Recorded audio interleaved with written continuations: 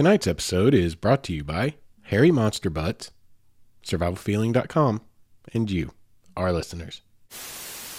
I'm feeling it today, and if my voice gets weird or I start drooling blood, just kind of work with it.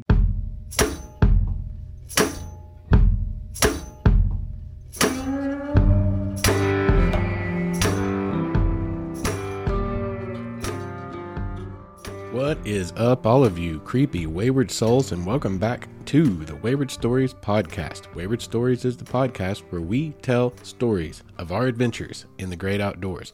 This month, we're telling spooky stories. We are exploring the intersection of the things that we cannot see that may reside out there, that we might just run into as we go out exploring and trekking across this great world that we live in and exploring all the things that are out there to see. Sometimes, occasionally, some of our brothers and sisters out there, they run across things that might defy all logic and defy all expectations of what we've come to know. And that's what we're exploring this month during our spooky series for the month of October. I am so appreciative that you guys have indulged me and allowed me to, you've humored me, and I appreciate that very much, as I have indulged my my penchant for the unexplained. It is one of my guilty pleasures. I absolutely love the things that might be, what could be. I don't know what that says about me, but I also don't really care what it says about me. What I know is I love to explore everything, and the unknown is one of those things I enjoy the heck out of looking into and just entertaining the thought of what could be, what might be. Again, like I say, I think we're arrogant if we think that we know the full truth about our realities and the world we live in. But that's just my opinion, If you think you know it all, then good on you, man. You own that. You own that. Just keep it out of my face. Give me room to do my thing, and I'll give you room to do yours, and we can all be cool with that. Before we get started talking about this week's topic, let's do a couple of disclaimers. Number one disclaimer is I had a couple of teeth pulled yesterday, and I already taste the blood, okay? So y'all just work with me. I don't know how this is going to go for me, but we have a pretty strict production schedule with my full-time normal job that I have to go and work, and then trying to get this podcast put out in the best quality with the most effort that I can put into it. I've got to stay on a pretty strict schedule, so this podcast has to get made. It has to. But my face hurts. And I'm on some pretty decent pain meds, and I know that they say to not operate heavy machinery or drive a car, but they didn't say anything about recording a podcast, so tonight's going to be a little bit of a grand experiment for me. It might get a little bit weird, but whatever, we got to roll with it. But yeah, I'm totally feeling it, y'all. I've got really long roots for my teeth. Every dentist I've ever had in my life has commented on that. So apparently it's a thing that is going on in my face. And so when I have to have an extraction or some kind of serious work done, it's an ordeal. It can be quite traumatic. So I'm feeling it today. And if my voice gets weird or I start drooling blood, let's just try to keep that within, the thought process of, hey, this is our spooky series for the spooky season, and just kind of work with it. Just roll with it. Let's roll with the punches, because we got to get this out. But I just want to say up front, if I get weird or my if I get muffled or my voice changes or anything, it's probably because I have two ginormous holes in my face. So hopefully you guys can be understanding of that, because one way or another, we've got to get this done. Other than that, my week has been okay. I hope you guys are having a good week. I hope that you are enjoying the spooky season. I hope you're enjoying October. I hope it's nice and cool for you wherever you are, and maybe the leaves are starting to turn and fall. My daughter and I have decorated our house for autumn. That's always a thing for us. It's something we greatly enjoy doing, she and I. Every time we have a season change, or it's, her birthday too, we always got to hit her up on her birthday. And we kind of decorate the whole house. We go all out. The whole house kind of becomes a party for however long that season lasts. We have streamers up everywhere and put up, little decor that you can buy at Kirkland's or wherever you go to buy your decor. So we've decorated and we're getting ready for fall. I hope you guys are doing the same, and I hope that you are enjoying your fall season with your families. And again, I hope that you are prepared for Halloween as much as we are. And with that in mind, that was kind of a tough segue, but we made it work. With that in mind, let's get on to our stories for tonight. We're going to do one last little disclaimer here because, well, this is my podcast. This is my platform, and I can say what I want. And I feel like that when you are in a position where you do kind of have a voice and you do have a reach, like you should talk a little bit about things that are important to you if you feel like other people should at least consider them. And I want to put that out there. I want you guys to understand that sometimes I am an opinionated person, though I try to be not so on the podcast. I try to keep it accessible to everyone. And kind of my principles, the way I look at the world is accept everyone's point of view is valid, respect it, and try to learn something from it. You know, maybe your own worldview could adjust just a little bit. Maybe it will evolve from the things you learn if you open your mind. But I do have opinions that are going to come out sometimes. And I think we're about to touch on one of those. And I just want you to understand that I recognize it's an opinion. You can take it or leave it. But I feel very strongly about it. And I'm going to spend just a second on it because it does pertain. And this is a good opportunity to bring it up because it pertains to tonight and it's going to pertain especially to next week's episode. But anyway, tonight's episode is going to be about basically mythical creatures. You know, we're going to talk about Bigfoot tonight. Let's just be straight up about it.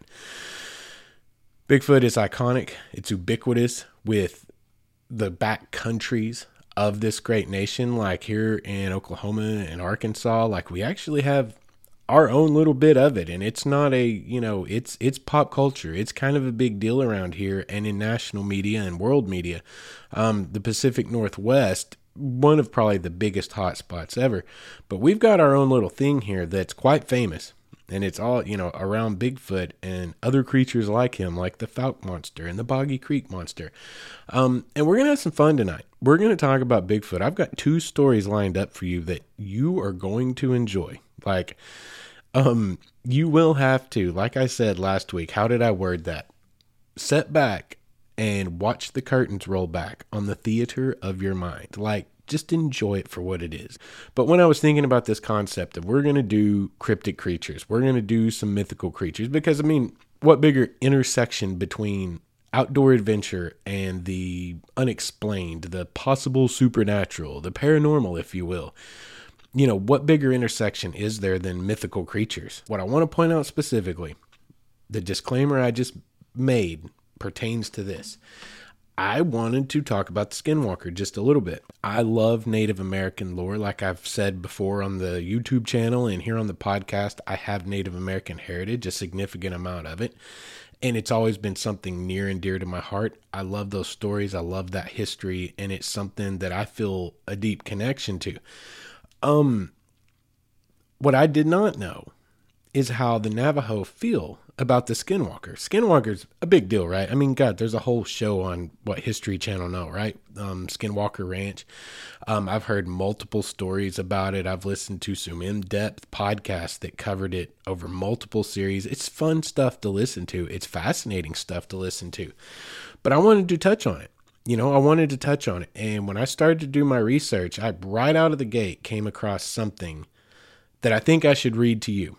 And I'm going to discourse on it just a little bit after I read it. The legend of the Skinwalkers is not well understood outside of Navajo culture, mostly due to the reluctance to discuss the subject with outsiders. Traditional Navajo people are reluctant to reveal Skinwalker lore to non-Navajos or to discuss it at all amongst those that they do not trust. Adrian Keene, Cherokee Nation activist and founder of the blog Native Appropriations, has written, "What happens when Rowling pulls this in?" Now this, she's actually referencing J.K. Rowling in Harry Potter, and she pulled in something of a Skinwalker to that. So this is what she's referencing. "What happens when Rowling pulls this in is we as Native peoples are now opened up to a barrage of questions about those beliefs and traditions. But these are not things that need or should be discussed by outsiders at all. I'm sorry if that seems unfair. but that's how our cultures survive.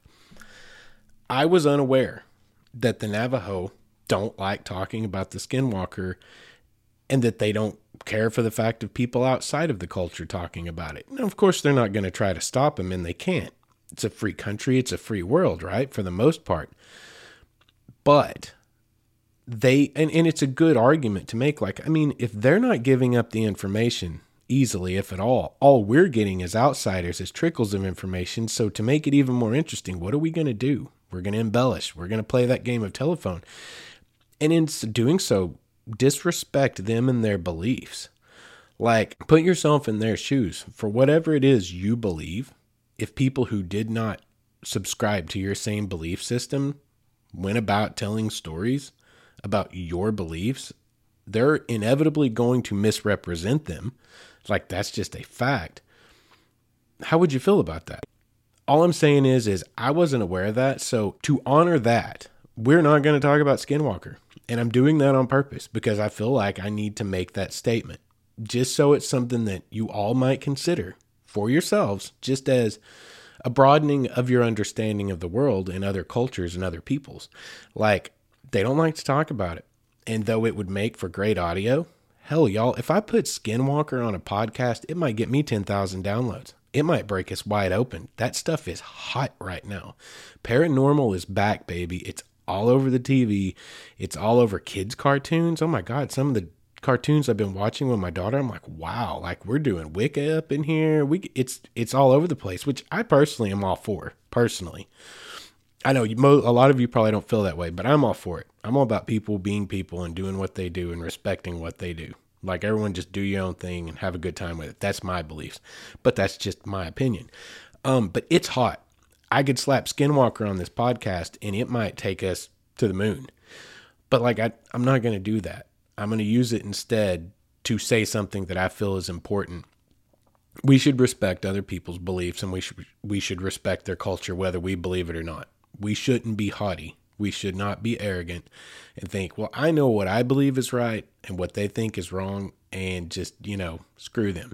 Like, I don't think we should be irreverent in that way. And that's just kind of what I want to say about it. I want to use this opportunity to point out, we should just recognize that and respect that. Native Americans in particular have been on the butt end of a whole lot of stuff. But when it comes to the storytellings, because they have such rich cultural stories that are so much fun. They're so enjoyable to listen to. They're so fascinating. They're great, great stories. We have a desire to tell them. We have a desire to know about them, but they are their stories and they're their culture. That is their culture, better put. And you need to understand that in Native American cultures, many of them, if not really all of them, their spiritual beliefs are their culture. They are intrinsic to their culture. And we just need to be respectful of that. We just need to be respectful of that. That's the only thing I'm really trying to say about it. And consider that it's not just them. Like, I know a lot of people are really trigger happy about the whole quote unquote PC culture, but I'm kind of for it. Because even though I find it to be incredibly extreme in many cases and over the top, it's also done us a great deal of good in opening a lot of people's ears and minds, at least to the concept of we need to be respectful of other people. We need to not be demeaning, patronizing, or condescending of other people. Like, we just need to not do that. So I think that overall it's a net positive.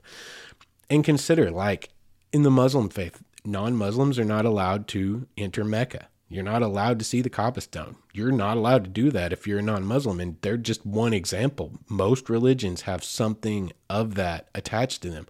Spiritual beliefs are intrinsically personal. And in many cases, they don't want outsiders basically degrading that or besmirching that. And so to understand that some Native Americans do not care for the idea of outsiders basically sensationalizing their spiritual beliefs. I mean, I think it's a totally fair thing for them to feel. We should respect that. Anyway, so we're going to get off that soapbox for right now, and we're going to get into all of the fun stuff tonight. we're just going to talk about Bigfoot. There's all manner of creatures, mythical and cryptozoological creatures out there. But Bigfoot, it's a hot topic, and there's a lot of information out there, and they're just some of the best stories I found. I need to say right up front, I don't know how I feel about Bigfoot. I'm being completely honest with you guys. Like, I don't really have a stance. I'm not a quote-unquote Bigfoot believer, but I'm also not a Bigfoot unbeliever.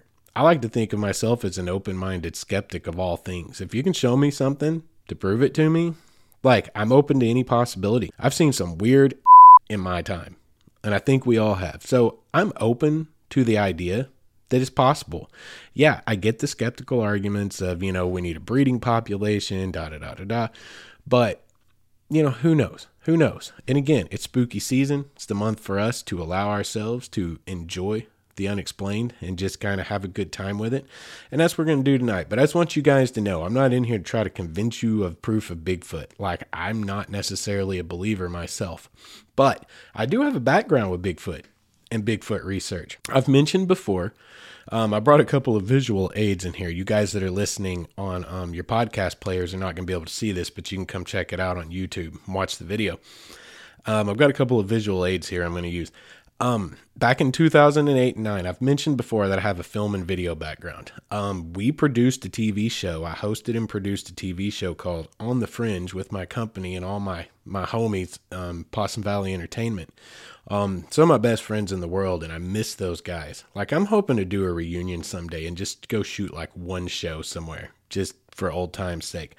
But we did 2 shows, but the one particular and that matters tonight was On the Fringe.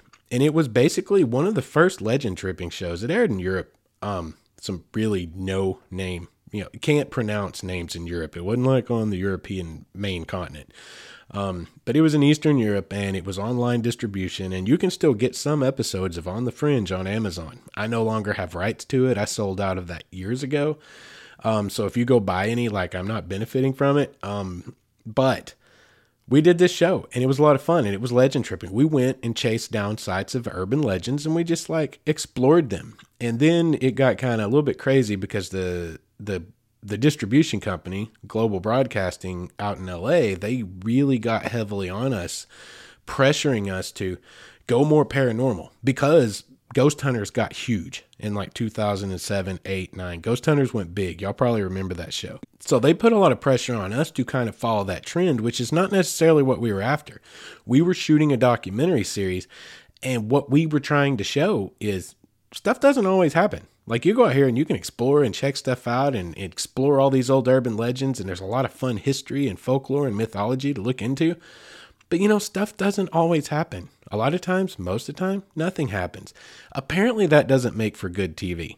Like, I remember getting a royalty check for $3.72 once. We didn't make it. That's why I work for Big Purple now, right? We didn't make it. We all went basically bankrupt. Some of us did go bankrupt trying to live that dream. Didn't work out, but we had a lot of fun. And one of the things we got to do, what is pertinent tonight, is we did an hour-long special that actually never made it to DVD because our funds ran out and it died on the cutting room floor. But it was an hour-long special at the 2009 Honobia Bigfoot Festival and Conference in Honobia, Oklahoma. It's spelled Honobia, Honobia, but I'm from the area, from southeast Oklahoma, and it's pronounced Honobia. So they had a huge festival every year. This one in particular had some really big names there. And this is where I'm going to make any of you people, I know a lot of you outdoors folks are really into Bigfoot. This is where I'm going to make some of y'all jealous. If you see this on the YouTube channel, this is the flyer from that year. And you see some signatures on there. The most notable amongst them is Thomas Powell, R. Scott Nelson, and I think the biggest name, the one that will catch everyone's attention, is Jeff Meldrum. He's been on TV multiple times about Bigfoot. He's actually an anthropologist. He's actually no, he's not an anthropologist, is he? He's a physiologist. Anyway, biologist. He actually has degrees. He's actually a scientist and he does things. And he's applied that knowledge to the possibility of Bigfoot. And as such, he's probably one of the most notable scientific pariahs out there for actually allowing himself to consider that Bigfoot could be real, but he applies real science to it, and it's fun. But anyway, He is a super cool guy. We spent an hour and a half or longer off camera just sitting at a table at that conference with him just talking. And he's one of the most down to earth guys. He was so much fun to talk to. He was a fascinating guy. And he was very, very humble. You know, this is a guy that's on TV. This is like one of the guys, he's a big pariah. Like he could have an ego one way or another, and he didn't. He was just a super cool guy. And Harvey Pratt, that's one other name on here. He's a very famous sketch artist who has gone into the realm of trying to work with Bigfoot researchers. But yeah, so I've got that. And then I've got here a picture of our newspaper here in Fort Smith, the Times Record. That year on October 31st, on Halloween of that year, did a full page spread on our crew and our show in the living section of the magazine. And if you look down here at the bottom, you will see a picture of me with a quote unquote full-size representation of Bigfoot. That was at the festival. So yeah, that was a lot of fun. So I have a little bit of a background, and we did a Bigfoot search. Like, we got to interview all these guys, and it was a great time. But we did a search with them deep in the Ouachita Mountains, way back there in the backcountry. And they gave us access to quote-unquote classified technology they were using, which now, 12 years later, I think the statute of limitations and probably that classification of technology is long dead. So I'll tell you what it was. It was a huge speaker system mounted on a backpack, like playing Bigfoot calls that they think they had caught on audio recordings over the years, and they just put those audio recordings on a CD, amplified them, and played them when they were out there searching. And there were several other techniques they used. But the point of the story is, I got to go on a legit, for real Bigfoot hunt with my crew, and all of these guys, like these guys that I just said, famous researchers in the field, we were in the woods together doing a Bigfoot hunt. And I will say this, we did hear some strange noises out there and some wood knocking, which is supposedly the way Bigfoot communicates. Could we have been set up? Absolutely. Could there have been people out there set up to do that specifically for us? Yes, absolutely. I don't know that, but they could have been. I'm not saying they were, and I wouldn't accuse anyone of that, but it's possible. Of course it is. I grew up in the woods.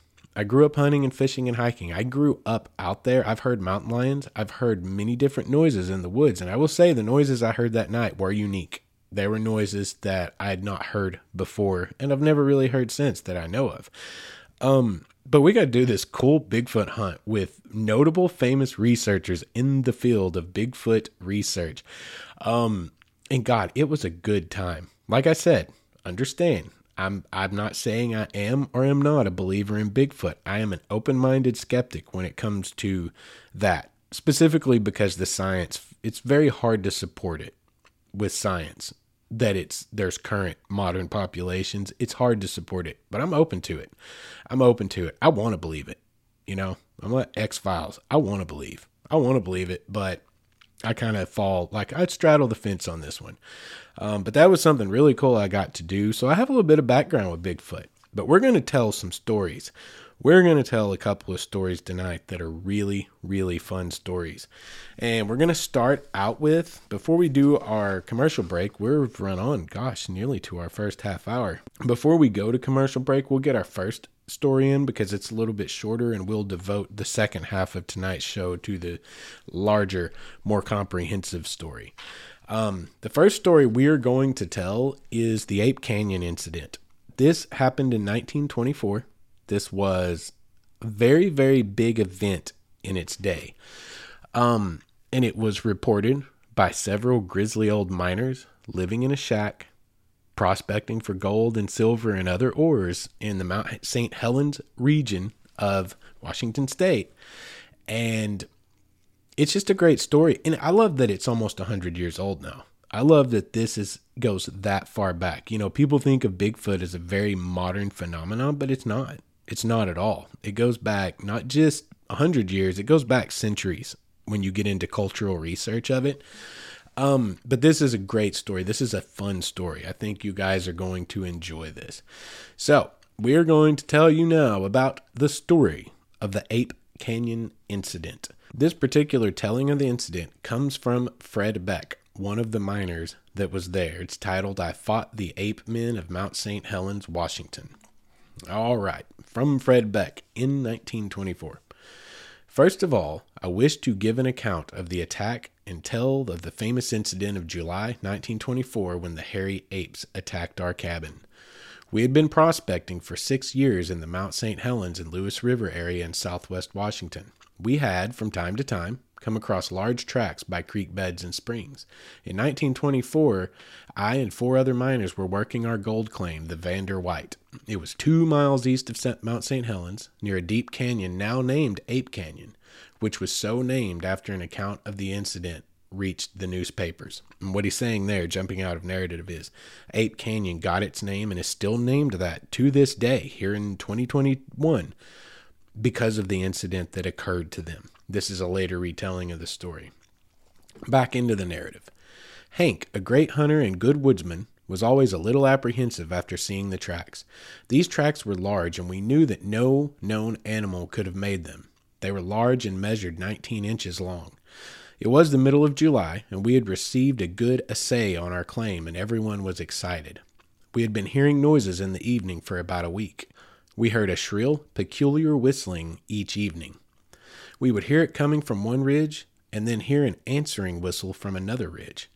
We also heard a sound which I could best describe as a booming, thumping sound, just like something was hitting itself on the chest. Hank asked me to accompany him to the spring, about 100 yards from our cabin, to get some water, and suggested we take our rifles to be on the safe side. We walked to the spring, and then Hank yelled and raised his rifle, and at that instant I saw it. It was a hairy creature, and he was about 100 yards away on the other side of a little canyon, standing by a pine tree. It dodged behind the tree and poked its head out from the side of the tree, and at that same time Hank shot.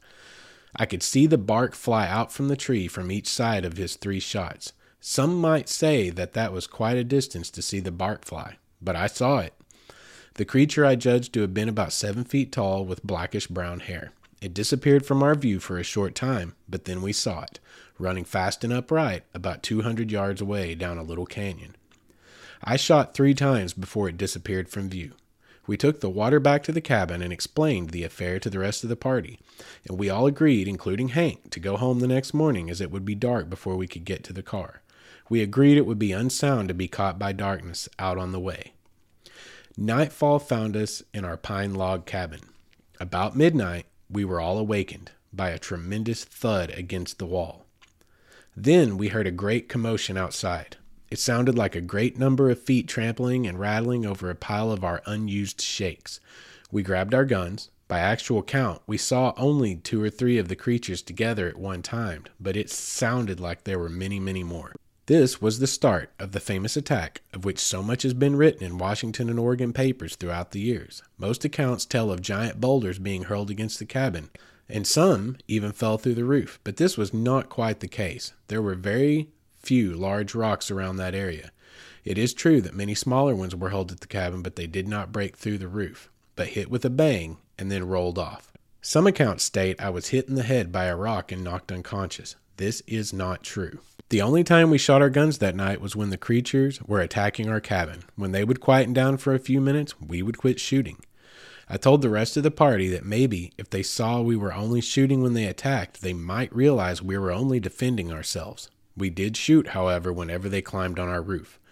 We shot round after round through the roof. We had to brace the huge log cabin door with a long pole taken from the bunk bed.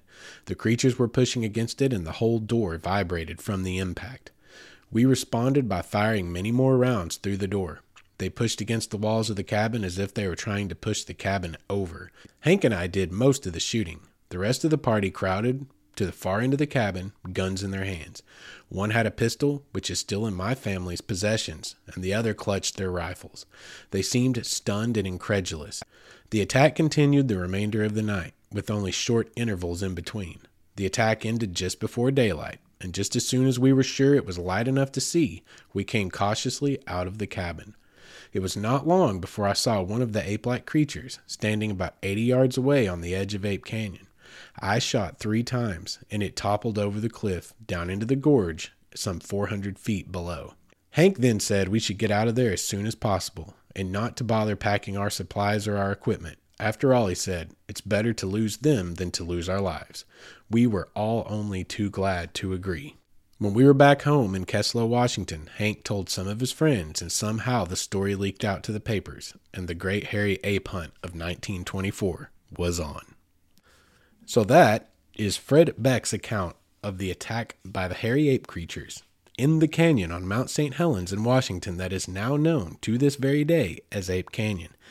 Y'all, that's a wild story.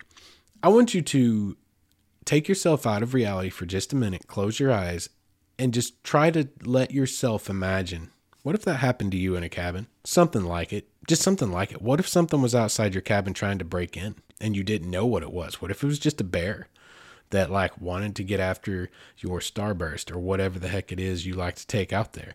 What if it's a mountain lion? Y'all, I know stories, personal stories from people, some of my relatives, some of my older relatives back in a time where our part of the country here was still wilder and we had panthers, we had mountain lions. And they told stories of laying in bed at night and hearing the mountain lions walk on the tin roof of the house. This is back in the 1930s and the 1940s. Think about that, y'all. That's terrifying. That is terrifying. And as we'll find out in a couple of episodes, our grand finale for the spooky season, that things like this have happened that weren't Bigfoot to campers just like you and I here in the modern day. Like a little teaser, a little foreshadowing, give y'all something to look forward to. We've got a really good way to close out the spooky season here in 2 weeks. But just imagine being attacked by something far out in the wilderness and you're all alone and there's no quick way out and you're basically trapped in a cabin. That's terrifying. There have been many skeptical looks at this, and he mentioned that made it into all the newspapers in the Northwest in 1924. If you have a newspapers.com account, you can find some of those. They're fun stories to read, and I highly suggest having a newspapers.com account. I use it extensively for research, and I highly suggest just looking into it, guys. There could be more truth to the story than we realize. There really could be. There's a lot of interesting facts that float around about this particular incident, and there could be a lot more truth to it than we might be willing to give it credit for. And I'm going to give you another quick story that actually might stand as some more evidence, some circumstantial evidence, but more evidence to back up this specific claim, because this story happened some, what would that be, 40-ish years later, 39 years later. This story occurred in Ape Canyon. So, there might be some sand to the Ape Canyon incident. This is a fascinating story. This is about the disappearance of a skier named Jim Carter. The headline to a story by Marge Davenport, Oregon Journal staff writer in an August 1963 issue of the Longview Times, datelined Spirit Lake, Washington, is Ape Canyon Holds Unsolved Mystery, and it contains the following text. Jim Carter's complete disappearance is an unsolved mystery to this day, declared Bob Lee, a well-known Portland mountaineer. Dr. Otto Trott, Lee Stark, and I finally came to the conclusion that the apes got him, said Lee seriously. On the way down the mountain, Carter left the other climbers at a landmark called Dog's Head at the 8,000-foot mark. He told them that he would ski around to the left and take a picture of their group as they skied down the timberline. That was the last anyone ever saw of Carter. The next morning, searchers found a discarded film box at the point where he had taken a picture. From there, Carter evidently took off down the mountain on a wild, death-defying dash, taking chances that no skier of his caliber would take unless something was terribly wrong or he was being pursued. He jumped over 2 or 3 large crevasses and evidently was going like the devil. When Carter's tracks reached the precipitous sides of Ape Canyon, the searchers were amazed to see that Carter had been in such a hurry that he went right down the steep canyon walls. But they did not find him at the bottom. We combed the canyon one end to the other for 5 days. Sometimes there were as many as 75 people in the search party. After 2 weeks, the search was called off. Okay, so to nutshell that, a experienced mountaineer and skier was skiing through Ape Canyon, went away from the group to take a picture of them as they skied down the slope, and then he disappeared. And when they picked up his trail the next day and searchers found his tracks, he apparently went on a mad dash in a straight line straight down the mountain, jumping crevasses and then going straight over the edge of the bluff, which is like sheer-sided wall stuff, to the bottom. No one could have survived that, but they never found his body. Okay, so something apparently scared that man out of his wits. He took off on a mad dash down the mountain and was never heard from again. And the people of the time concluded this happened in Ape Canyon. He took unnecessary risks for no apparent reason. He went AWOL. And it looks like he was running from something. He was doing things that no experienced person on the mountain would do that are way too dangerous unless they had a reason to do it. It's a fascinating story. And that is a true story. That is a verifiable true story that you can look into. Jim Carter disappeared and was never found under those circumstances. And it might just add credibility. It might just lend credence to the Ape Canyon incident story. There might very well be something there in Ape Canyon that doesn't necessarily like people hanging out with it. That is the story of Ape Canyon on Mount St. Helens in Washington. Also, it's of interest to note that that area got heavily damaged in the 1980 eruption of Mount St. Helens. So it's a fascinating place and somewhere that's on my bucket list, to be honest with you. The Pacific Northwest is absolutely on my bucket list to go and explore extensively, hopefully someday. But it's a great story. It's a beautiful area and something you guys should go out there and check out for yourself. Maybe you can find a hairy ape man. There's some great hiking trails in the area. I did enough research to discover that. But we're running on pretty long for our first half of the episode tonight, and we've still got a lot to go in the second half. So we're going to take this opportunity here to take our break, and we'll be back after this message. I want to take a second to tell you guys about tonight's sponsor, Survival Feeling. Survival Feeling is a hiking brand based in Greece, and they offer an assortment of gear that's aimed towards the goal of helping you better enjoy your time outside. And that is, of course, what we are all about here at Wayward Stories. I really like this company for a lot of reasons, but chief amongst them is that they were founded with giving back to the community in mind. They donate a portion of all proceeds to organizations like the Wildland Firefighters Foundation to help support those who work to keep us all safe while we're out there trying to find ourselves. We've partnered with them to bring you guys a unique coupon code that will save you Wayward Souls 15% off of your order. Go to survivalfeeling.com and use offer code Wayward Stories at checkout. Once again, that's survivalfeeling.com and use the offer code Wayward Stories. And we're back. I appreciate you guys for sticking around and supporting our sponsors. Well, let's get back to it. We've got a long-winded story to come here. This one is beefy. This is a big story. This is going to take up the whole second half of tonight's show. This story is called the Albert Ostman Bigfoot story. Some of you may have heard of it. It's a quasi-famous story in Bigfoot circles, but outside of Bigfoot circles, not many people have ever heard of it. This one is fascinating, and it's also a little bit funny. Like, it depends on where you come down on the whole debate. This can be laughable to some people. It's a fun story. This is a fun story. So, again, grab the popcorn. You've already rolled back the curtain on the theater in your mind, so grab the popcorn, get your Mike and Ike's, grab a soda. Like, we're at the movies tonight, so, movie calories don't count. And sit back and relax and enjoy the story as told firsthand by Albert Ostman. If nothing else, I think you're going to enjoy this story because you're going to get some real insight into how our forebears, the explorers, the expeditionists that came before us, how they did it. You're going to get a lot of insight into that. And it wasn't easy. They had a hard go. Like, we drive out there in our cars now and, people car camping, overlanding, stuff like that.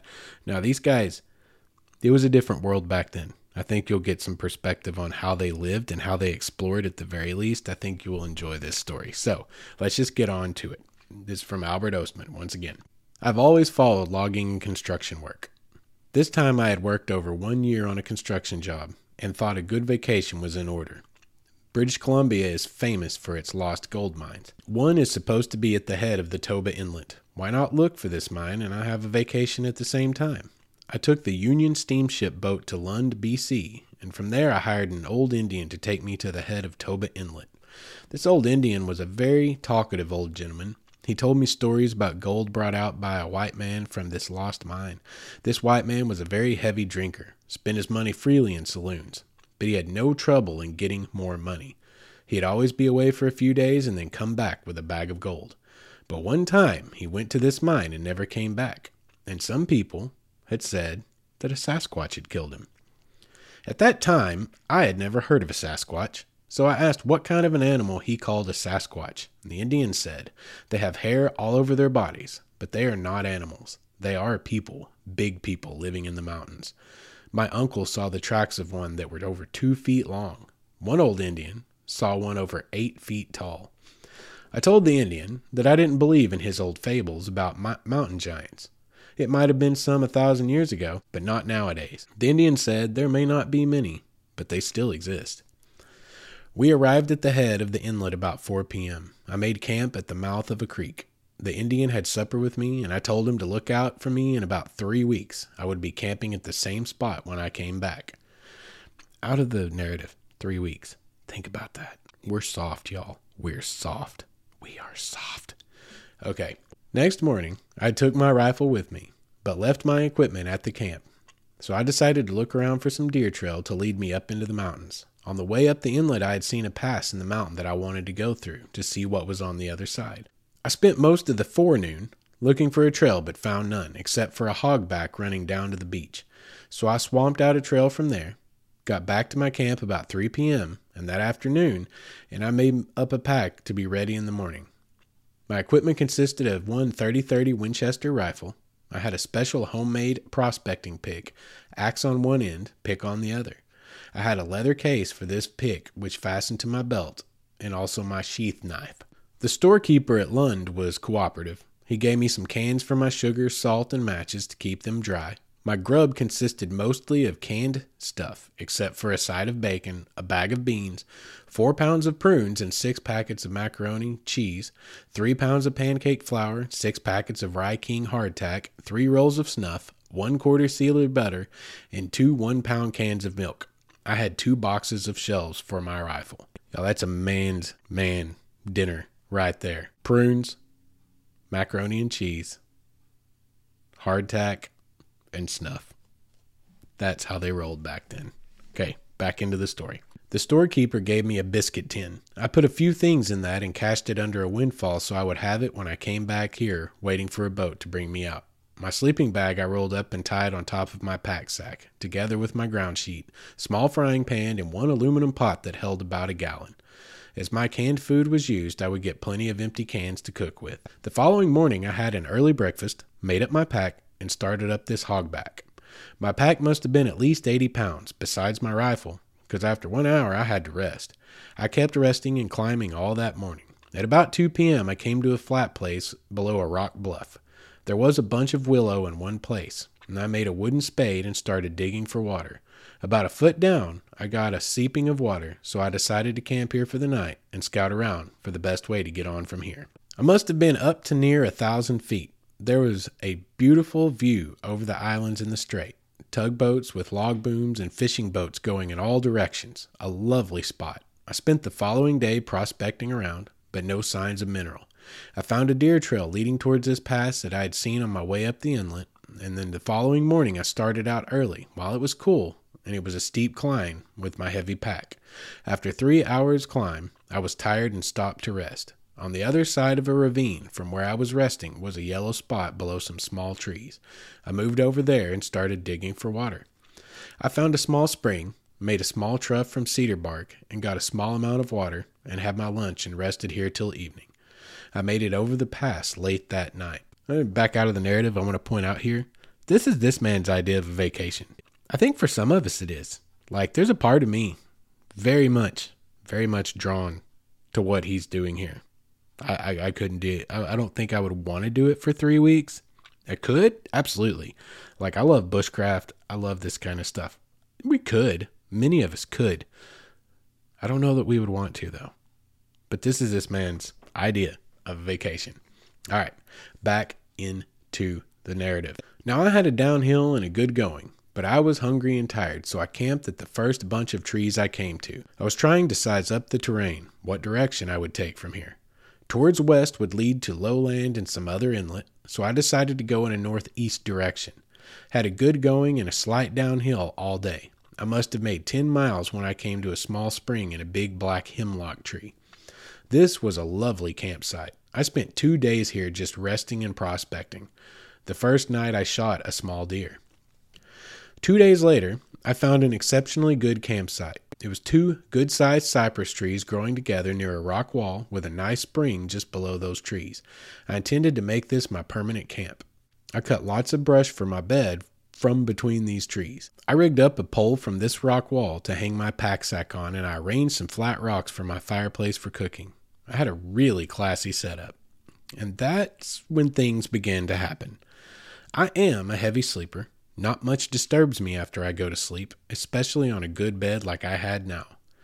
The next morning I noticed that things had been disturbed during the night, but nothing missing that I could see. I roasted my grouse on a stick for breakfast. That night I filled up the magazine of my rifle. I still had 1 full box of 20 shells and 6 shells in my coat pocket. That night I laid my rifle under the edge of my sleeping bag. I thought a porcupine had visited me the night before, and porkies like leather, so I put my shoes in the bottom of my sleeping bag. Next morning my pack sack had been emptied out. Someone had turned the sack upside down. It was still hanging on the pole from the shoulder straps as I had hung it up. And then I noticed 1 half-pound package of prunes was missing. Also my pancake flour was missing, but my salt bag was not touched. Porkies always look for salt, so I decided it must be something else than porkies. I looked for tracks but found none. I did not think it was a bear, for they always tear up and make things a mess. I kept close to camp these days in case this visitor would come back. I climbed up on a big rock where I had a good view of the camp, but nothing showed up. I was hoping it would be a porky, so I would get a good porky stew. These visits had now been going for 3 nights. This night it was cloudy and it looked like it might rain. I took special notice of how everything was arranged. I closed my pack sack. I did not undress. I only took off my shoes, put them in the bottom of my sleeping bag. I drove my prospecting pick into one of the cypress trees so I could reach it from my bed, and I also put the rifle alongside me inside my sleeping bag. I fully intended to stay awake all night to find out who my visitor was, but apparently I fell asleep. I was awakened by something picking me up. I was half asleep, and at first I did not remember where I was. And as I began to get my wits together, I remembered I was on this prospecting trip and I was in my sleeping bag. My first thought was, this must be a snowslide, but there was no snow around my camp. And then I felt like I was tossed onto a horse's back, but I could feel whoever it was walking. I tried to reason out what kind of an animal this could be. I tried to get my sheath knife and cut my way out, but I was in an almost sitting position, and the knife was under me. I could not get a hold of it, but the rifle was in front of me, and I had a good hold on that, but I had no intention of letting go of it. At times, I could feel my pack sack touching me, and I could feel the cans in the sack touching my back. After what seemed like an hour, I could feel that we were going up a steep hill. I could feel myself rise for every step. What was carrying me was breathing hard and sometimes gave slight coughs. Now, I knew this must be one of the mountain Sasquatch giants the Indian had told me about. I was in a very uncomfortable position, unable to move. I was sitting on my feet, and one of the boots in the bottom of the bag was crossways with the hobnail sole up across my foot. It hurt me terribly, but I could not move. It was very hot inside. It was lucky for me this fellow's hand was not big enough to close up the whole bag when he picked me up, for there's a small hole opening at the top. Otherwise, I would have suffocated to death. Now he was going downhill. I could feel myself touching the ground at times, and at one time he dragged me behind him, and I could feel that he was below me. Then he seemed to get on level ground and was going at a trot for a long time. By this time, I had cramps in my leg, and the pain was terrible. I was wishing he would get to his destination soon, because I could not stand this type of transportation much longer. Now, he's going back uphill again, and it did not hurt me so bad. I tried to estimate the distance and directions. As near as I could guess, we were about 3 hours traveling. I had no idea when he started, as I was asleep when he picked me up. Finally, he stopped and let me down. Then he dropped my pack sack. I could hear the cans rattle. Then I heard chatter. Some kind of talk that I did not understand. The ground was sloping so that when he let me go out of my bag, I rolled downhill. I got my head out, got some air, and I tried to straighten my legs and crawl out, but my legs were absolutely numb. It was still dark. I could not see what my captors looked like. I tried to massage my legs to get some life in them and get my shoes on. I could hear now it was at least 4 of them, and they were standing around me and continuously chattering. I had never heard of Sasquatch before the Indian told me about them, but now I knew that I was right among them. But how to get away from them? That was another question. I got to see the outline of them now, as it was beginning to get lighter, although the sky was cloudy and it looked like rain. In fact, there was a slight sprinkle. I now had circulation in my legs, but my left foot was very sore on top where it had been resting on my hobnail boots. I got my boots out from the sleeping bag and tried to stand up. I found that I was wobbly on my feet, but I had a good hold on my rifle. I asked, "What you fellas want with me?" and only got some more chatter in response. It was getting lighter now, and I could see them quite clearly. I could make out forms of 4 people, 2 big and 2 little ones. They were all covered with hair and no clothes on at all. I could now make out the mountains all around me. I looked at my watch, and it was 4:25 a.m. It was getting lighter now, and I could see the people clearly. They looked like a family, an old man, an old lady, and 2 young ones, a boy and a girl. The boy and the girl seemed to be scared of me. The old lady did not seem too pleased about the old man dragging me home, but the old man was waving his arms and telling all of them about what he had in mind, and they all left me. Like, I told you this was going to be fun. I had my compass and my prospecting glass on strings around my neck, the compass in my left-hand shirt pocket and my glass in my right-hand pocket. I tried to reason our location and where I was. I could see now that I was in a small valley, or a basin, about 8 by 10 acres, surrounded by high mountains. On the southeast side, there was a V-shaped opening about 8 feet wide at the bottom and about 20 feet high at the highest point. That must be the way I came in. But how will I get out? The old man was sitting near this opening. I moved my belongings up close to the west wall. There were 2 small cypress trees there, and this will have to do for a shelter for the time being. At least until I found out what these people want with me and how to get away from here. I emptied out my pack sack to see what I had left in the line of food. All my canned meat and vegetables were intact, and I had 1 can of coffee. Also 3 small cans of milk, 2 packages of Rye King hardtack, and my butter sealer half full of butter. But my prunes and macaroni were missing. Also my full box of shells for my rifle. I had my sheath knife, but my prospecting pick was missing and my can of matches. I only had my safety box full, and that held only about a dozen matches. That did not worry me. I can always start a fire with my prospecting glass when the sun is shining, if I got dry wood. I wanted hot coffee, but I had no wood, and also nothing around here that looked like wood. I had a good look over the valley from where I was, but the boy and girl were always watching me from behind some juniper bush.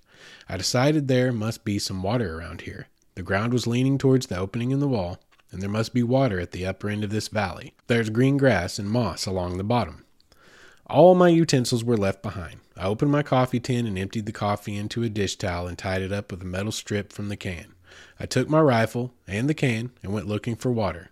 Right at the head under a cliff, there was a lovely spring that disappeared underground. I got a drink and a full can of water. When I got back, the young boy was looking over my belongings, but he didn't touch anything.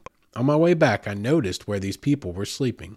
On the east side wall of this valley was a shelf in the mountainside, with overhanging rock looking somewhat like a big undercut in a big tree about 10 feet deep and 30 feet wide. The floor was covered with lots of dry moss, and they had some kind of blankets woven of narrow strips of cedar bark packed with dry moss. They looked very practical and warm, with no need of washing. The first day, not much happened. I had tried to eat my food cold. The young fellow was coming near me and seemed curious about me. My 1 snuff box was empty, so I threw it towards him. When he saw it coming, he sprang up as quick as a cat and grabbed it. He went over to his sister and showed her. They found out how to open and close it, and they spent a long time playing with it. And then he trotted over to the old man and showed him. They had a long chatter. Next morning, I made up my mind to leave this place, if I had to shoot my way out. I could not stay much longer. I had only enough grub to last me until I got back to Toba Inlet. I did not know the direction, but I would go downhill and I would come out near civilization someplace. I rolled up my sleeping bag, put that inside my pack sack, packed the few cans I had, swung the sack on my back, injected the shell of my barrel in my rifle, and started for the opening in the wall.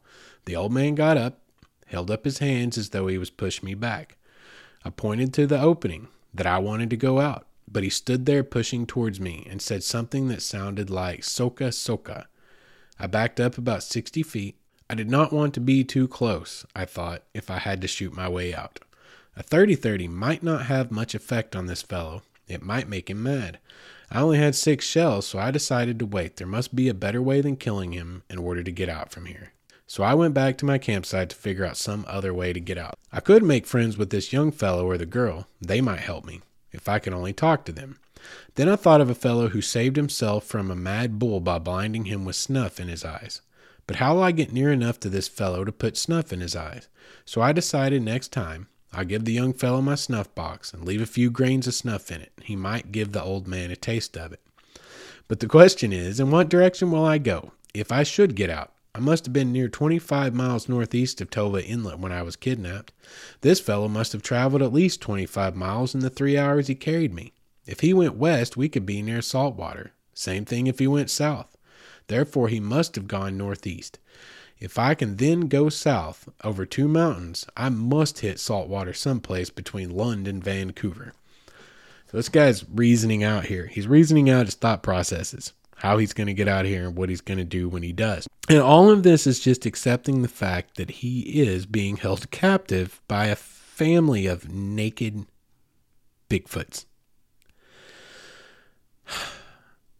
This is a fun story. I told you it was. All right, let's get back into the narrative.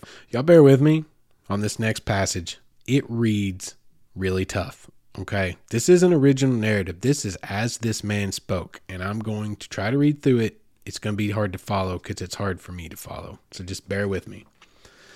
The following day, I did not see the old lady till about 4 p.m. She came home with her arms full of grass and twigs and all kinds of spruce and hemlock, as well as some kinds of nuts that grow in the ground. I've seen lots of those nuts on Vancouver Island. This young fellow went up to the mountain to the east every day. He could climb better than a mountain goat. He picked some kind of sweet grass with long sweet roots, and he gave me some one day, and they tasted very sweet. I gave him another snuff box with a teaspoon of snuff in it. He tasted it, then went to the old man and licked it with his tongue. They had a long chat. Okay, this is where it gets hard to follow. Just stay with me. I made a dipper from a milk can. I made mini dippers. You can use them for pots too. You cut 2 slits near the top of any can. Then cut a limb from any small tree. Cut down back of the limb, down the stem of the tree. Then taper the part you cut from the stem. Then cut a hole in the tapered part. Slide the tapered part in the slit you've made in the can, and you have a good handle on your can. I don't even know why he just explained that. I probably should have just omitted it. But anyway, I threw one over to the young fellow that was playing near my camp, and he picked it up and looked at it, and he went to the old man and showed him. They had a long chatter about that too. Then he came to me, pointed at the dipper, and then at his sister. I could see that he wanted one for her too.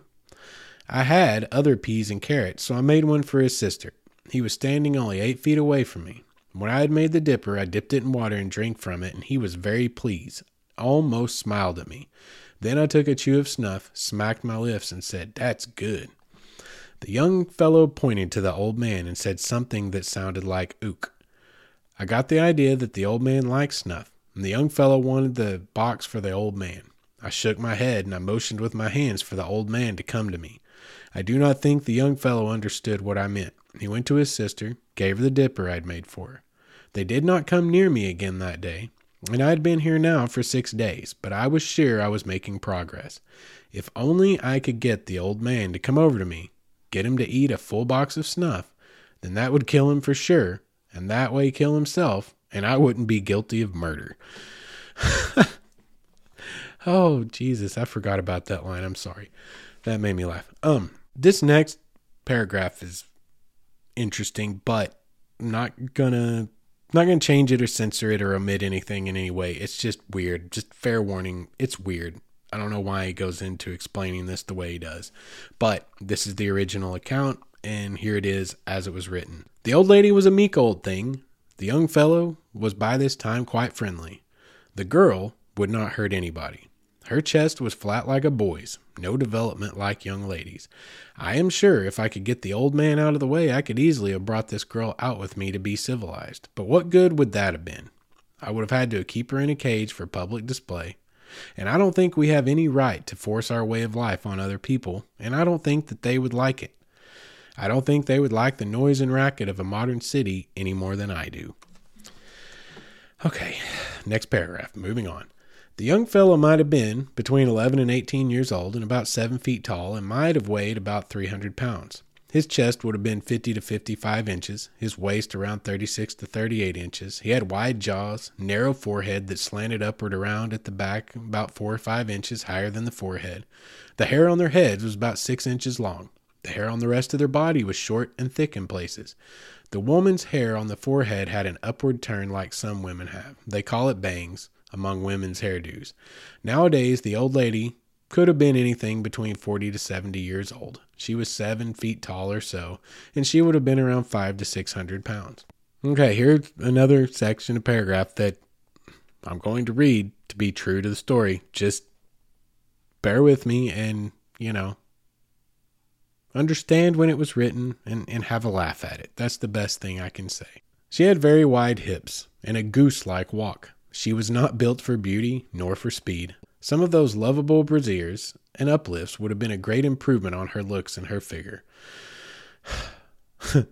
The man's eye teeth were longer than the rest of the teeth, but not long enough to be called tusk. The old man must have been near 8 feet tall, big barrel chest and big hump on his back, powerful shoulders. His biceps on upper arm were enormous and tapered down to his elbows. His forearms were longer than common people have, but well proportioned. His hands were wide, the palm was long and broad, and hollow like a scoop. His fingers were short in proportion to the rest of his hand. His fingernails were like chisels, and the only place they had no hair was on the inside of their hands and the soles of their feet, and the upper part of their nose and their eyelids. I never did see their ears. They were covered with hair hanging over them. If the old man were to wear a collar, it would be at least 30 inches. I have no idea what size shoes they would need. I was watching the young fellow's foot one day while he was sitting down. The soles of his feet seemed to be padded like a dog's foot, and the big toe was longer than the rest and very strong. In mountain climbing, all he needed was footing for his big toe. They were very agile. To sit down, they turned their knees out and came straight down. To rise, they came straight up without help of arms or hands.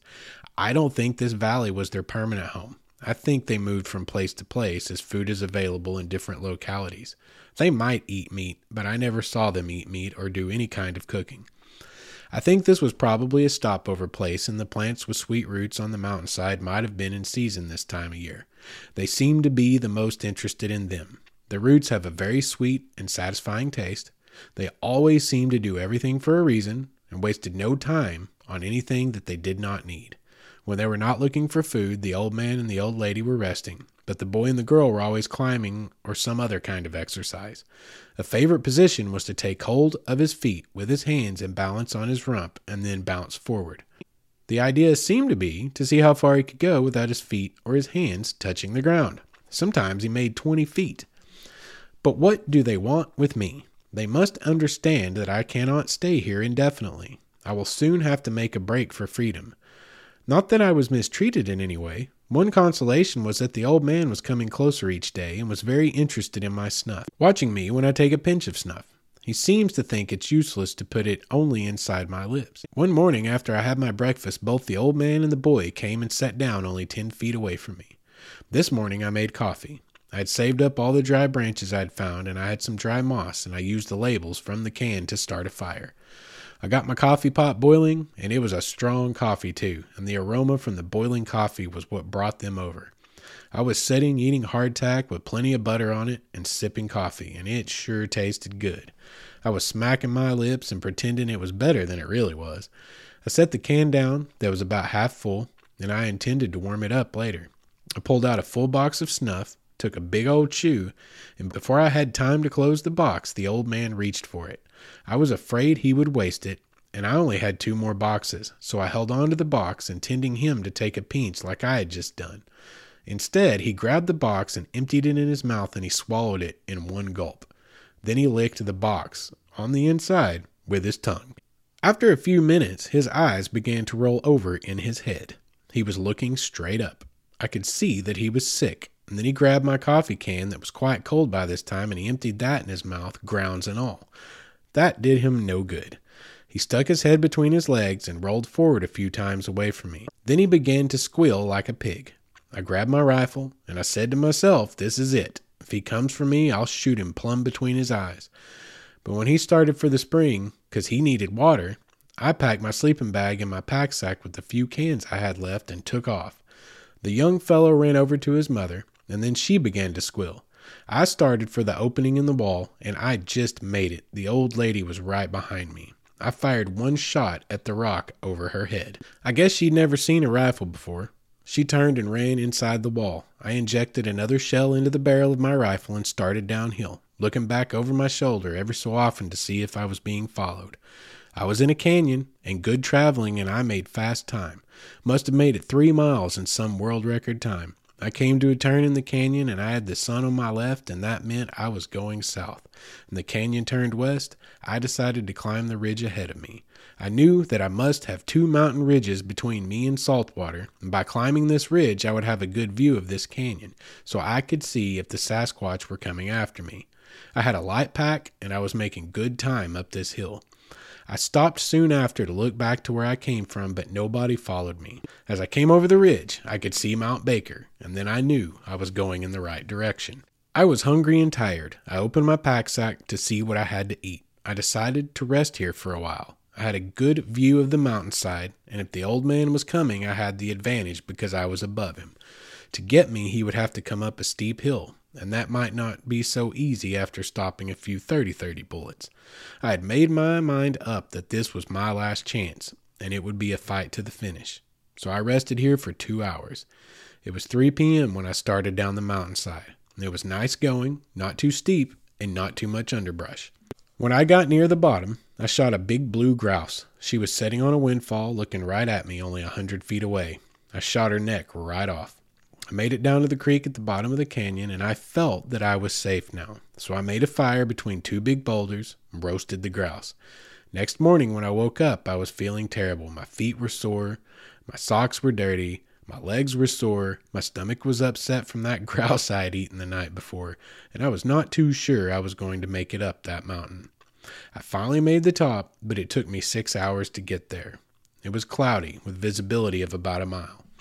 I knew I had to go downhill, and after about 2 hours, I got down to the heavy timber and sat down to rest. I could hear a motor running hard at times and then stop. I listened to this for a while and decided it was the sound from a gas donkey. Somebody was logging in the neighborhood. I told them I was a prospector and I was lost. I did not like to tell them that I had been kidnapped by a Sasquatch. As if I had told them, they probably would have said, "This man's crazy." The following day, I went down from this camp on the Salmon Arm branch of the inlet. From there, I got the Union boat back to Vancouver. That was my last prospecting trip, and my only experience with what is known as Sasquatches. I know that in 1924, there were 4 Sasquatches living, though now it might only be 2. The old man and the old lady might be dead by this time. And that is from Sasquatch, The Apes Amongst Us by John Green, 1978, British Columbia, Canada, Hancock House.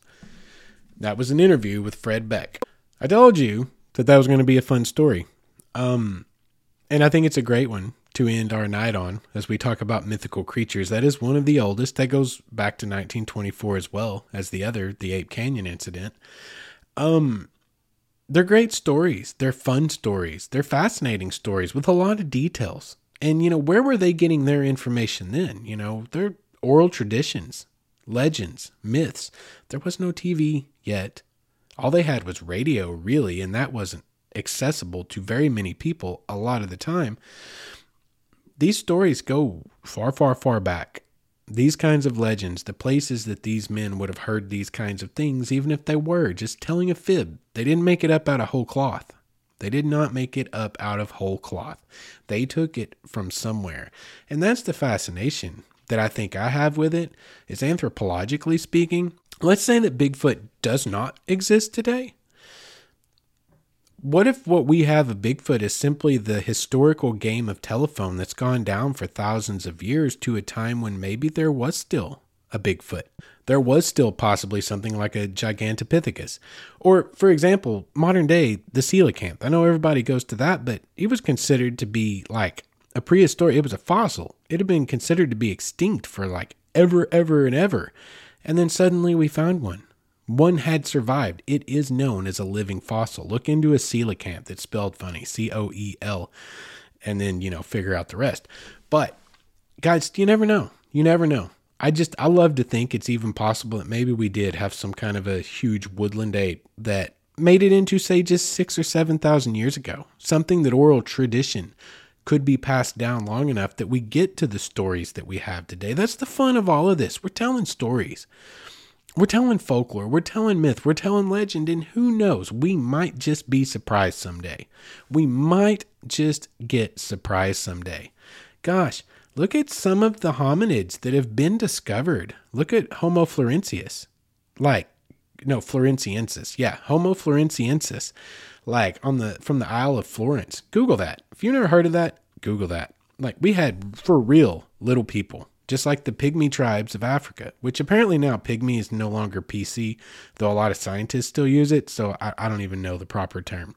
But we have very small statured humans still alive on this planet, and we've found evidence of entire races of small statured humans little people. And I'm not talking like little people like we have today. I mean of legend and lore, like the little people that live in the woods, like next week's episode. Foreshadowing. So let's get done with tonight. And let's get out of here so I can edit this bad boy and get to researching the rest that I need to do for next week's episode. That's going to be a fun one. I hope to see you guys back for it. And I hope you enjoyed tonight. There was a lot of reading tonight. I hope my voice didn't get too monotone. I started to annoy myself. Full disclosure. I started to annoy myself halfway through Albert Oathman's story. I felt like I was droning. And then I started stumbling over words, and then it got worse, and this is going to end up getting edited a lot anyway. But I hope you guys stayed with me. I hope you found it entertaining. I just want to thank you guys for checking us out every week. I want to thank you guys for telling your friends. We're starting to see upticks and surges in our downloads, and we're nowhere near where we need to be. So I just want to urge you guys, if you want to help grow the show, if you want to really support me, what's really going to support me is to rate, review, and subscribe wherever you're listening. That, I'm telling you, you have no idea. That's game changer stuff. If you can take 2 minutes to just give me some stars, however many you think is fair, and say, hey, I kind of like this. And also, really big, tell your friends. We grow by word of mouth. That is the massive growth comes from word of mouth.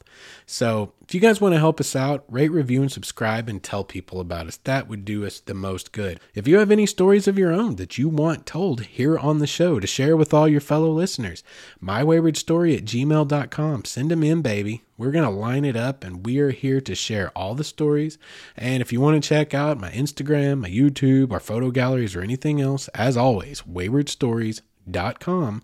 And that's about it, guys. That's it for this week. This is a long episode. I hope you stayed and made it through all of it. Until next week, I hope you enjoy your spooky season. And, get out there, do something good in the world.